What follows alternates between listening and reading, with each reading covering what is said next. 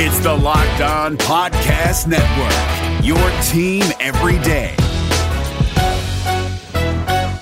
You are Locked On Celtics, your daily Celtics podcast, part of the Locked On Podcast Network, your team every day. I'm so hyped right now. Anything's possible. Oh, my mama made it, ma. Anything's possible. Raining days, jump shot, fade away. This the best Celtics podcast day to day. I get excited about it every night about it. A real C's fan wouldn't want to live their life without it. Banner 18 in the making, we gotta make it. Best squad in the East and still we can't get complacent. Most winning franchise, so the history's ancient. You could tell them other guys to go and plan a vacation. Yeah, Karalis, Packard, and J. King locked on, trying to get the 18th ring. The most in-depth coverage that you ever gonna hear. Well respected in the city like Russell's career. It's Raining Jays. Millies. Welcome back. This is the Locked On Celtics podcast, and I want to thank you for making us part of your daily routine. Whatever you're doing, wherever you're going, just want to say thank you for including us, or me, for today anyway. I'm John Karalis of MassLIve.com and of the Raining Jays, and I am here solo today to walk you through a few things from the Tuesday practice, starting with Marcus Smart. He returned to talk to the media and to start getting some of the treatment at the Celtics practice facility and make use of all of their advanced technology now that he can finally move around. I'll talk a little bit about that. I'll also talk about some of the other things that transpired at the practice, some of the things I saw, some of the things that were said. Brad Stevens talked a little bit about some of the lineups and different things that were asked of him at the media availability. Kyrie spoke, other people spoke, but I'll get you through some of the other stuff. And then later on, I'll share a little radio hit that I did with my friend Rich Kimball up in Maine, in Bangor, Maine, on The Zone. And that will be the podcast. If you are a new listener, I want to thank you. We don't usually do solo shows, but every once in a while I'll solo here and walk you through some things when the other guys aren't available or aren't feeling well. So if you're new, go ahead and subscribe so you can get all different versions of the show. And post-game, pre-game, whatever it is that we do, subscribe. You can do that on the new Himalaya podcast app, Google Podcast, Apple Podcasts, Stitcher, anywhere, Spotify, anywhere podcasts live. And you could always ask your smart device to play podcast Locked On Celtics. So let's start with Marcus Smart, who returned to the Celtics and their practice facility. He said on Tuesday that he can actually walk without some pain. The first few days, everything he did was painful. He talked about it, and it makes sense. The oblique, you have to understand where the oblique tear was. This partial tear was where the oblique connects to basically right above the left hip. If you're looking at your body, the oblique helps you twist and turn, and it connects at the hip. It's a muscle that connects right at the bottom of the hip. And that's not a usual place for a player to strain an oblique, but that impacts just about everything you do. Any kind of core injury like that, any sort of strained abdominal, any sort of strained oblique, a lower back issue, it's all the same thing. Your core is where all of your movement begins.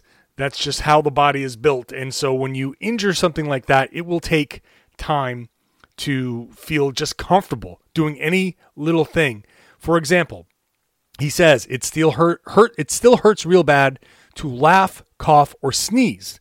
But the everyday stuff is getting better, walking, getting out of bed, and things like that. Think about that for a second.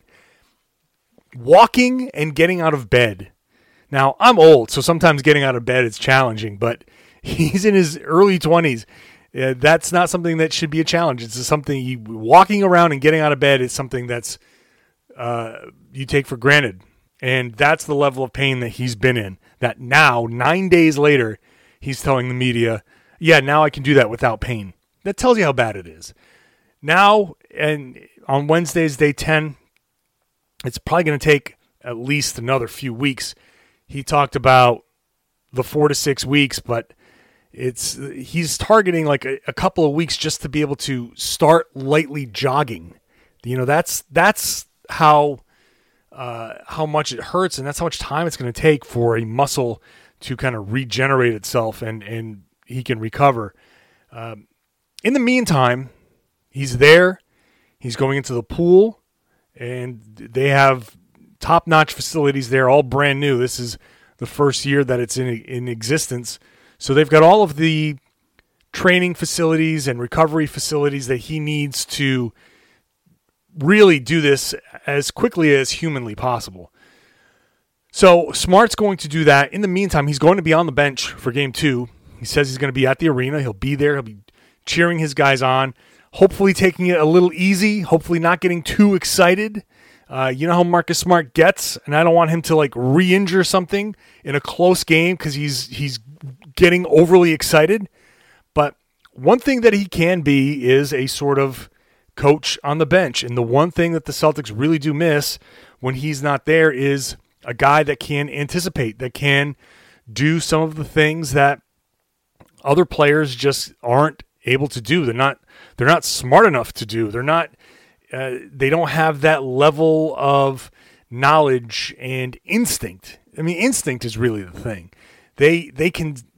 Marcus Smart can see things that they can't, can do things that they can't, can anticipate things that they can't. That just is what makes Marcus Smart a special basketball player, what makes him so valuable to the Celtics. And having him on the bench can add an element of, especially for a guy like Rozier or even Gordon Hayward or Kyrie Irving. He and Kyrie are tight. And if he can say, hey, Kai, when this is happening, you need to be over more. You're doing this, you should be here. And he's one of the guys that could probably tell Kyrie something like that, and Kyrie can listen. Because when it comes to defensive positioning and getting yourself in the right place and anticipating, no one's better than Marcus Smart. So he can help guys, and he can just see things that guys on the floor can see things that guys on the bench can't, and vice versa. Guys on the bench can see things that guys on the floor don't think is happening, or you're in the heat of that moment, and maybe you're not seeing the whole floor, and the guys on the bench can see the whole floor. And when Smart is there to see the whole floor, he gives you a little something extra. So it was good to see Smart there, smiling. He's got that fresh braid, that $sign on the top of his head, which was cool. He's, talking to his teammates. He's talking to people and being part of the team. And when you're hurt, especially with this kind of injury, in the first week or so, you can't really get out of bed or move around or do anything significant. You feel like this thing that you've been working towards your whole season, this whole season has been geared to this playoff moment. Especially this season with how crazy it's been. Especially this season with the faded expectations and now trying to rekindle those. To go into the next to last game of the regular season and get hurt and be told you could miss the first 2 rounds of the playoffs. Well, there may not be more than 2 rounds of the playoffs without Marcus Smart. And that's difficult. So to be back with the team and feel like you're part of something is very important for Marcus Smart's mental state, because it's very easy to sit at home and feel depressed, to watch a game on TV and be so upset that you're not a part of it. Think about how competitive Marcus Smart is, and to be so upset that he's not part of that can take a real mental toll. So it's a very important thing for him to be around the guys, to be joking, even though the laughing hurts, to be a part of that and to feel like a part of that, and to go through a film session with the guys and at least offer his 2 cents in a film session. That's important because you know what? He's helping the team. And even though he can't help physically right now, to be in a film session and to break things down and to offer his expertise, that's important, and he's making a contribution. And as long as he's feeling like he's making a contribution, and as long as he's involved and part of the strategizing, oh my God, strategizing? What the hell, John? What the hell was that? Part of the strategizing.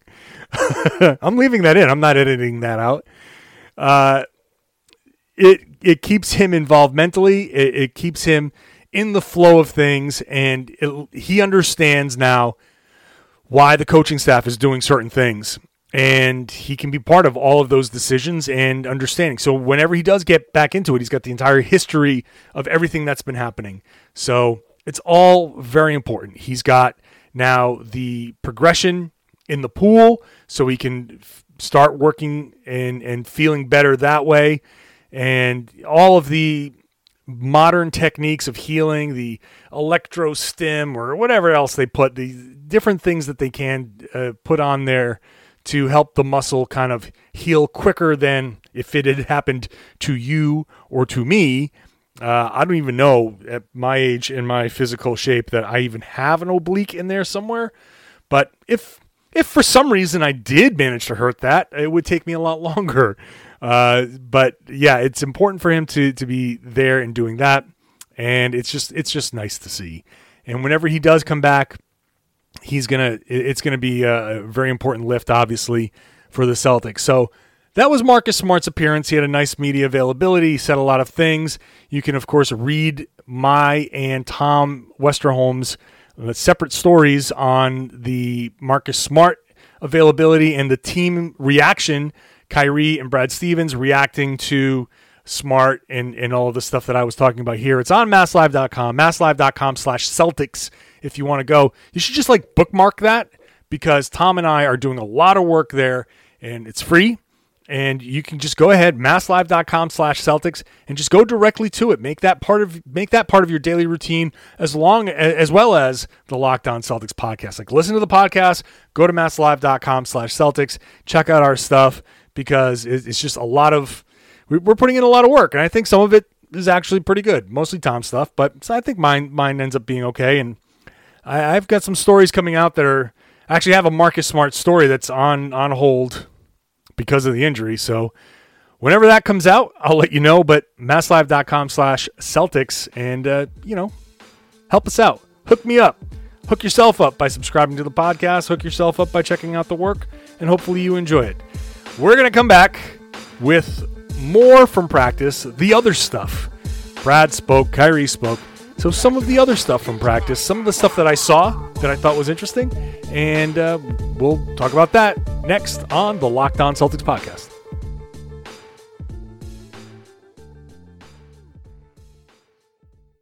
NFL teams making bold final moves before the start of the season. From our local experts to your ears, these are the biggest stories on the Locked On Podcast Network. The Tennessee Titans have announced a one-year deal with linebacker Jadeveon Clowney, reportedly worth $15 million. Tyler Rowland of Locked On Titans tells you if it's going to be enough to get Tennessee back to the AFC title game. In other moves around the league, the Miami Dolphins named Ryan Fitzpatrick starting quarterback, which means Tua will be backup for the time being. And the Detroit Lions have agreed to a one-year deal with running back Adrian Peterson. Peterson was released by the Washington football team last Friday. For more NFL news and analysis, subscribe to the new Peacock and Williamson NFL show and listen to a brand new lineup on Locked On NFL. They'll have division previews every day this week. Local experts on the biggest stories. It's the Locked On Podcast Network, your team every day. You're up to date on your favorite team, but what about the competition? Here we go. John Hollinger and Nate Duncan are evaluating every bubble contender on Hollinger and Duncan. Rejecting the Screen goes behind the scenes with in-depth interviews, and the Locked On NBA podcast is recapping games daily. Let the Locked On NBA network of podcasts take care of your NBA bubble scouting reports. Hollinger and Duncan, Rejecting the Screen, the Locked On NBA podcast. Subscribe to the best trio of NBA podcasts on the planet, wherever you get your podcasts.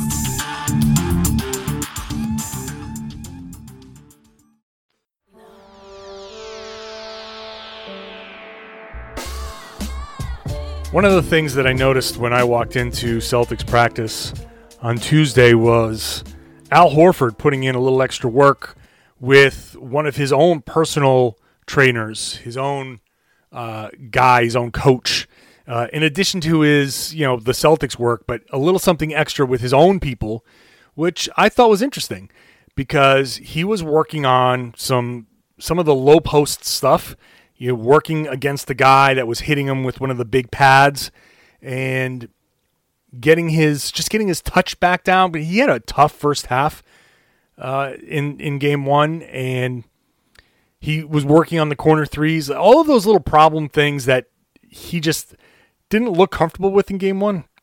He was out there doing in practice when I saw him, and it was real interesting to see just the spots that he was choosing at the free throw line, at the elbow, the way he was asking the coaches to challenge his shot.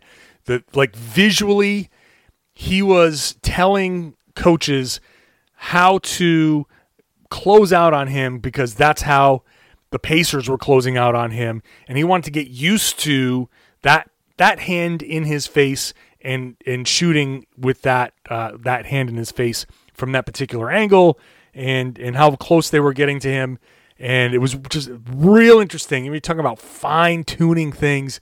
That was really good. And corner threes, like I said, getting into the corner.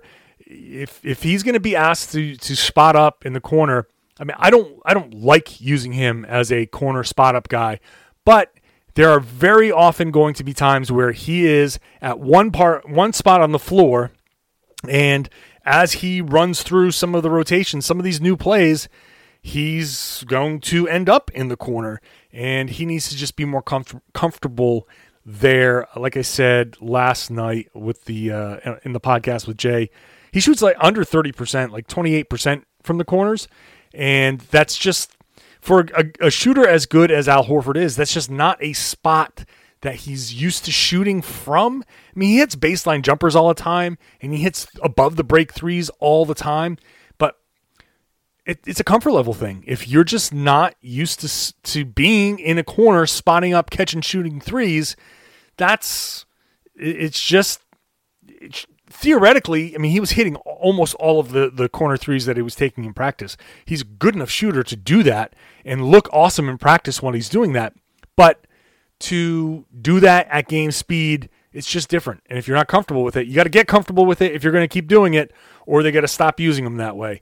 And if he's going to keep practicing that, then I think they're going to keep doing it. So he needs to get comfortable with it. And that's part of what I saw at practice today.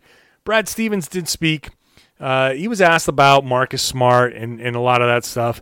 Same thing. Talked about Marcus Smart's playmaking and that some of the things that we've been talking about on the podcast. And he says, I'm going to read directly from the quote about Smart's playmaking. It's different with our starting lineup. We played the last game because it really puts Kyrie at the point almost the whole time. You might play Al there a little bit. You might play the wings on a possession or two, but mostly Kyrie will have the ball. Whereas with Marcus, you can really play Kyrie off the ball, and he can be a cutter and those type of things, so that limits you a little bit. Then he said, we'll play Terry and Gordon more with Kyrie than we have, but ultimately there's going to be moments where Kyrie will have to do that. We'll have one point guard on the floor. So stylistically, not having Smart is a burden for Kyrie, and Kyrie addressed it. That he also said that you don't want to have too much dribbling without Smart there, and he says he makes my job a lot easier. Is the quote? He makes my job a lot easier just because I don't have to dribble the ball as much or create as much. You have a second lead guard who can go out there and just really make decisions and make good decisions for our team. It's just great. I've said this before. It's great to have Kyrie off the ball because when Kyrie is catching the ball coming off a cut or off a pin down, first of all, you catch the ball at a different angle, and people who have been defending Kyrie just trying to lock him up with his handle, now you're chasing him off of screens. You're not used to chasing Kyrie Irving off screens, and sometimes you just get to wear down a defender by hitting him with a couple of screens. Like the more you run a defender off screens, the less he's going to want to fight through them. So unless he's Marcus Smart and you just don't care or you enjoy the contact, but it's good to have Kyrie's defender feel a couple of screens every once in a while, just to let him know there's going to be some physical play here. You're not just trying to stay in front of Kyrie. you're going to get whacked a couple of times. That takes its toll. Now, without Smart there, what do? You start more Terry Rozier. I don't want more Terry Rozier. I didn't like much of what Terry Rozier did in Game 1. So I'm okay with less Terry Rozier. I'm okay with more Gordon Hayward in that role, and Hayward brings an element that, depending on what the Pacers do, we saw him attacking the mismatch there when they've had Collison. If you see a play where a guard, Kyrie or Terry Rozier, if Collison's on the floor, bringing that ball up the right wing, then if the Pacers are switching, then Gordon Hayward will go set that pick, and then he'll just try to back down Collison because he's just bigger and stronger. And the ball will swing from the wing to the top of the key, which might be Horford or Aaron Baines, and Hayward is just slowly backing his guy down. Now, Hayward can do that as a mismatch, and they ran that play a couple of times in Game 1. I expect them to do more of that, but he can also not only take advantage of those mismatches, but handle the ball, drive, kick, and you can run some of the stuff that I was just talking about with Kyrie off the ball. The other thing, speaking of Kyrie and Al, I asked Brad Stevens about that that having those two guys off the floor at the same time, and he kind of hesitated. I feel like his reaction was interesting because he said, we're going to be watching. We're watching that, and he was very kind of quick to get away from that question, which just makes me feel like that's something that he's thinking. That's going to be a wrinkle, an adjustment for Game 2, that if you change the way you substitute, like if you start Kyrie and then pull him out at the 8-minute mark or somewhere around there, and you sit him for 3 minutes, and maybe you have Al Horford out at the 5-minute mark, and you bring him in at the 8-minute mark to finish the quarter, and you just change, you kind of stagger some of those two guys a little bit in between quarters, and then you find a way to get them back on the floor at the same time to close out halves. I think Brad Stevens is looking at that. I think one of the adjustments that we might see in Game 2 is that staggering, is that keeping those guys, one of those two guys on the floor at almost all times. And then we'll see what happens with the starting lineup. He said he's always evaluating. They're always evaluating everything, he said. And I still wonder, as I said in last night's podcast, I still wonder if starting Jalen is the right thing to do. That I think you can still chase Bojan Bogdanovic over the top of screens and play the defense the way they've been playing and make things difficult for him with another guy. Obviously, I'm still advocating for Shemi, but you can do that with Gordon Hayward. At least Gordon Hayward's more of a playmaker than Jaylen Brown, and he's not going to hurt you. And what you can do is maybe you play Gordon Hayward the whole first quarter instead of Kyrie.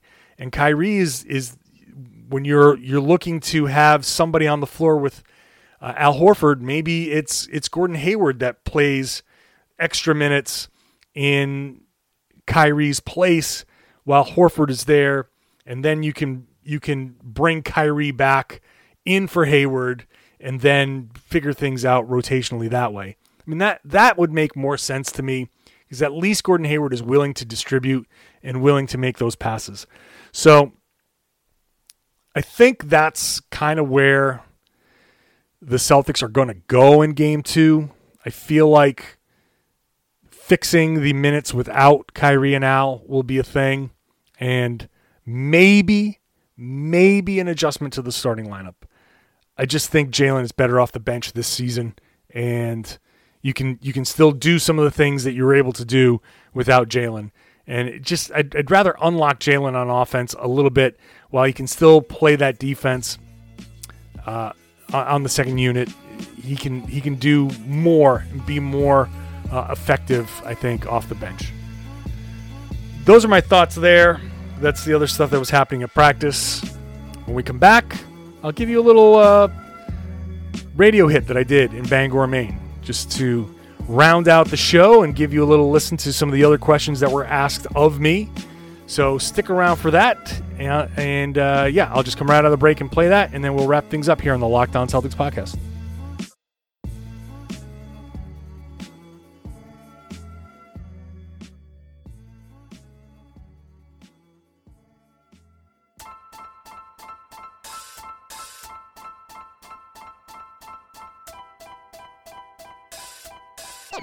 It's fun. Time to talk a little basketball. Celtics getting set for Game 2 of their playoff series with the Indiana Pacers. With more on that, we're joined on the phone by John Karalis of MassLIve.com and the Locked On Celtics podcast. John, before we talk basketball, what a couple of good-looking pups you've got there on your Twitter page. Yeah, those are my boys there, Biggie and Masso. I figured they deserve a little bit of the spotlight. Those guys, they're fun. They deserve it. Those are some handsome guys right there. Oh yeah, they're the best. They're awesome. And boxers, I love boxers, man. Great personality for a dog. Well, let's talk about what happened in Game 1. Was it, depending on your perspective, great defense or really poor offense?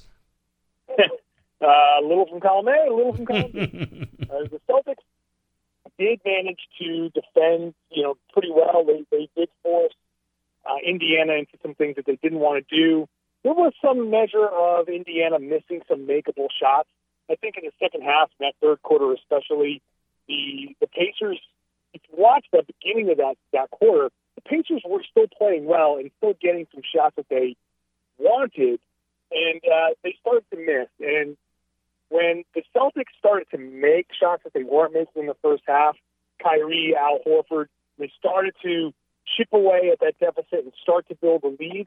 I think the Pacers got a little tight. They got a little frustrated. They started to press a little bit. They started to say, we need to end this run rather than just go and focus on making the shots. So I think the Celtics played pretty good defense. I think the Pacers started missing some shots, and it all kind of spiraled out of control. I think the Celtics early on were missing some shots too.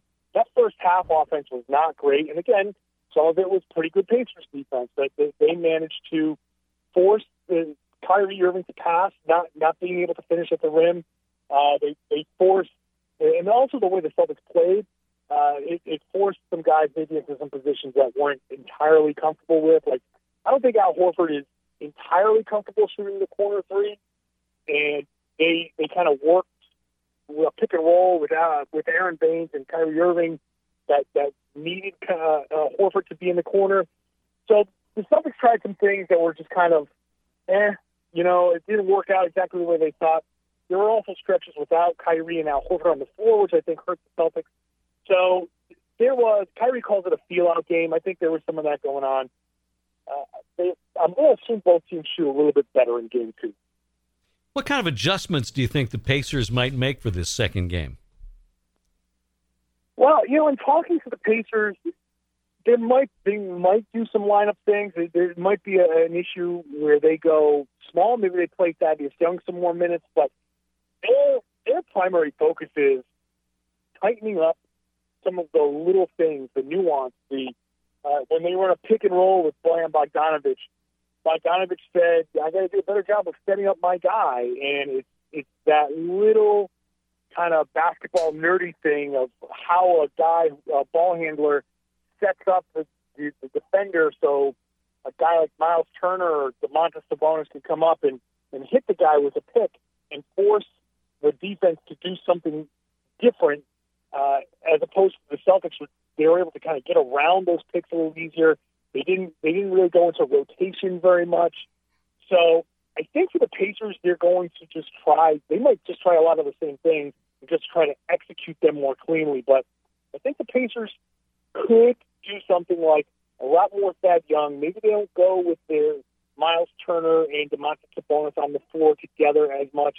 Even if the Celtics have Baines and Horford on the floor, it might be in their best interest to try to put a smaller guy out there, go small, and see if they can't force the Celtics to adjust to them rather than them adjusting to the Celtics. I'm watching some of this video. Any chance they can get Tito Horford in the lineup? I'm going to tell you, man, Al Horford's bad. He's been around for the last game and shooting around at the practice. He looks good. He looks good. I wouldn't be surprised to get out there and give him a few good minutes, man. He's in good shape, good spirits, still can shoot the ball. Yeah, I love Tito. John Karalis with us here on Downtown. You wrote a terrific piece on Marcus Smart. It has to be frustrating for him to be trying to come back and to watch his teammates out there in postseason. Yeah, Marcus Smart made an appearance at practice today and kind of gave his version of the injury and the recovery. Going back to the injury, he hit Vucevic in that Orlando game, and he thought it was more like a bruise, and he convinced the training staff to let him go back out there, and he got into a defensive stance, and he felt like what he said was a stabbing in his side. And for the past few days, maybe a week or so, he's been basically unable to walk around without pain, grimacing in pain. And this was the first day he said that he hasn't walked with some sort of pain, which is tough. I mean, that's a full week of just that constant grimace. If you think about the oblique, everything comes from your core. You try to get up out of bed, any movement you make, it comes from the center of your body. So he said even laughing or sneezing or coughing right now hurts a lot. So he's still in a significant amount of pain. The recovery is going to be slow.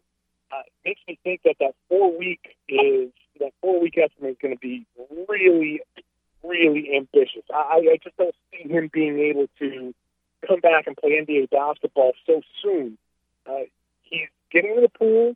He's going to try in a couple of weeks to start some light jogging, but right now it's just a frustrating wait for it to heal enough so he can continue that rehab and do some of the things to strengthen around that area. But a torn muscle, you just got to have to wait it out, and that is especially frustrating. I hope people got their tickets early because prices are going up even for tonight's game, I see. Or tomorrow night's game. Yeah, the secondary market, the resale. I think when fans are they at the end of the regular season are kind of down on the Celtics. So people are like, whatever, I don't care. I'm going to sell these and take what I can get. Now that they won game one, people are like, oh, okay, this could be interesting. They win game two. I wouldn't be surprised if those ticket prices keep going up. Did you catch any of that Warriors-Clippers game, and what the heck was that all about? Yeah. I'm watching the game, but then, they're up 30, and I have the game on in the background. I got stuff to do. I'm having a conversation, and I'm just writing some stuff. And you look back over, you're like, wait a minute, what happened here? You watch the Clippers. We watched the Clippers do it to the Celtics. The Clippers have probably had, off the top of my head, I can remember maybe 4 or 5, maybe more, 20-plus point comebacks in the second half of this entire season. So coming back from 31 down is obviously historic, but not completely out of character for these Clippers. In today's NBA, it doesn't take a lot. You have a 2-3 minute stretch where they're hitting threes. A guy like Lou Williams get going. Got a Montrezl Harrell get going. You run those guys to pick and roll, and if you're lazy on defense, you think this thing's in the bag.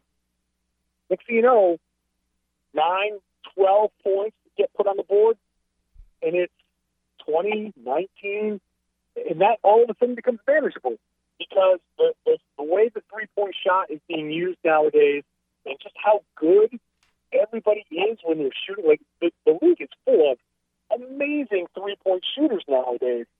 They just can't let up. Can't let up. And I know there's the other day when the Celtics were up 22, and there's this feeling like, okay, we can get guys out. Even though it's the Pacers, and maybe the Pacers are a little bit of a different story, there's still that feeling like somebody gets hot, you hit 3 shots, you hit 3 threes, and changes the entire dynamic of this game. So that's what happened to the the Warriors to just relax, stop playing hard. You think it's in the bag, and it's the playoffs. Teams don't quit because they know go down 2-0, then the series feels very much over. So the Clippers are great at putting together those big runs, and the Warriors just the combination of the Warriors falling asleep and the Clippers pouring it on. You got history. No question about that. John Karalis, MassLIve.com, Locked On Celtics podcast. John, as always, good stuff. Thanks for joining us, and we'll catch you again next week. Thank you, Rich. Thanks for having me on the Zone in Bangor, Maine. You can find Rich on Twitter at DowntownRichK. I am on every Tuesday at 4:30 there, so check it out if you're in the Bangor, Maine area, or online. It's you follow at Downtown Rich K, and you can get me every Tuesday at 4:30 Eastern Time on that. So that's the show. Hope you guys enjoy it. We'll be back post-game. I think tonight's going to be Sam, and I think Chris Grenham is going to join him because I will be knee-deep in post-game stories on MassLive.com/Celtics. So we're going to get a little stand-in for the post-game show, a little something different. Chris is great. If you don't know Chris, he's great. Young up-and-comer as far as sports coverage goes in Boston. So stick around for that tonight after the game. Follow me on Twitter, RedsArmy_John, if you're new to the show.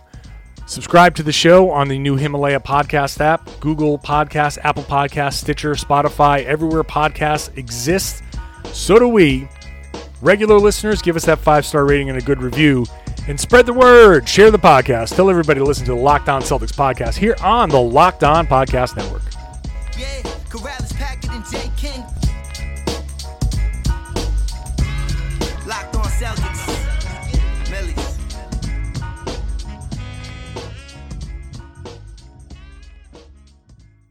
Rejecting the Screen has been retweeted by Kobe, Dame Lillard, and Vince Carter, so it's fair to say you should give it a shot. I'm Noah Kozlov. And I'm Adam Stanko.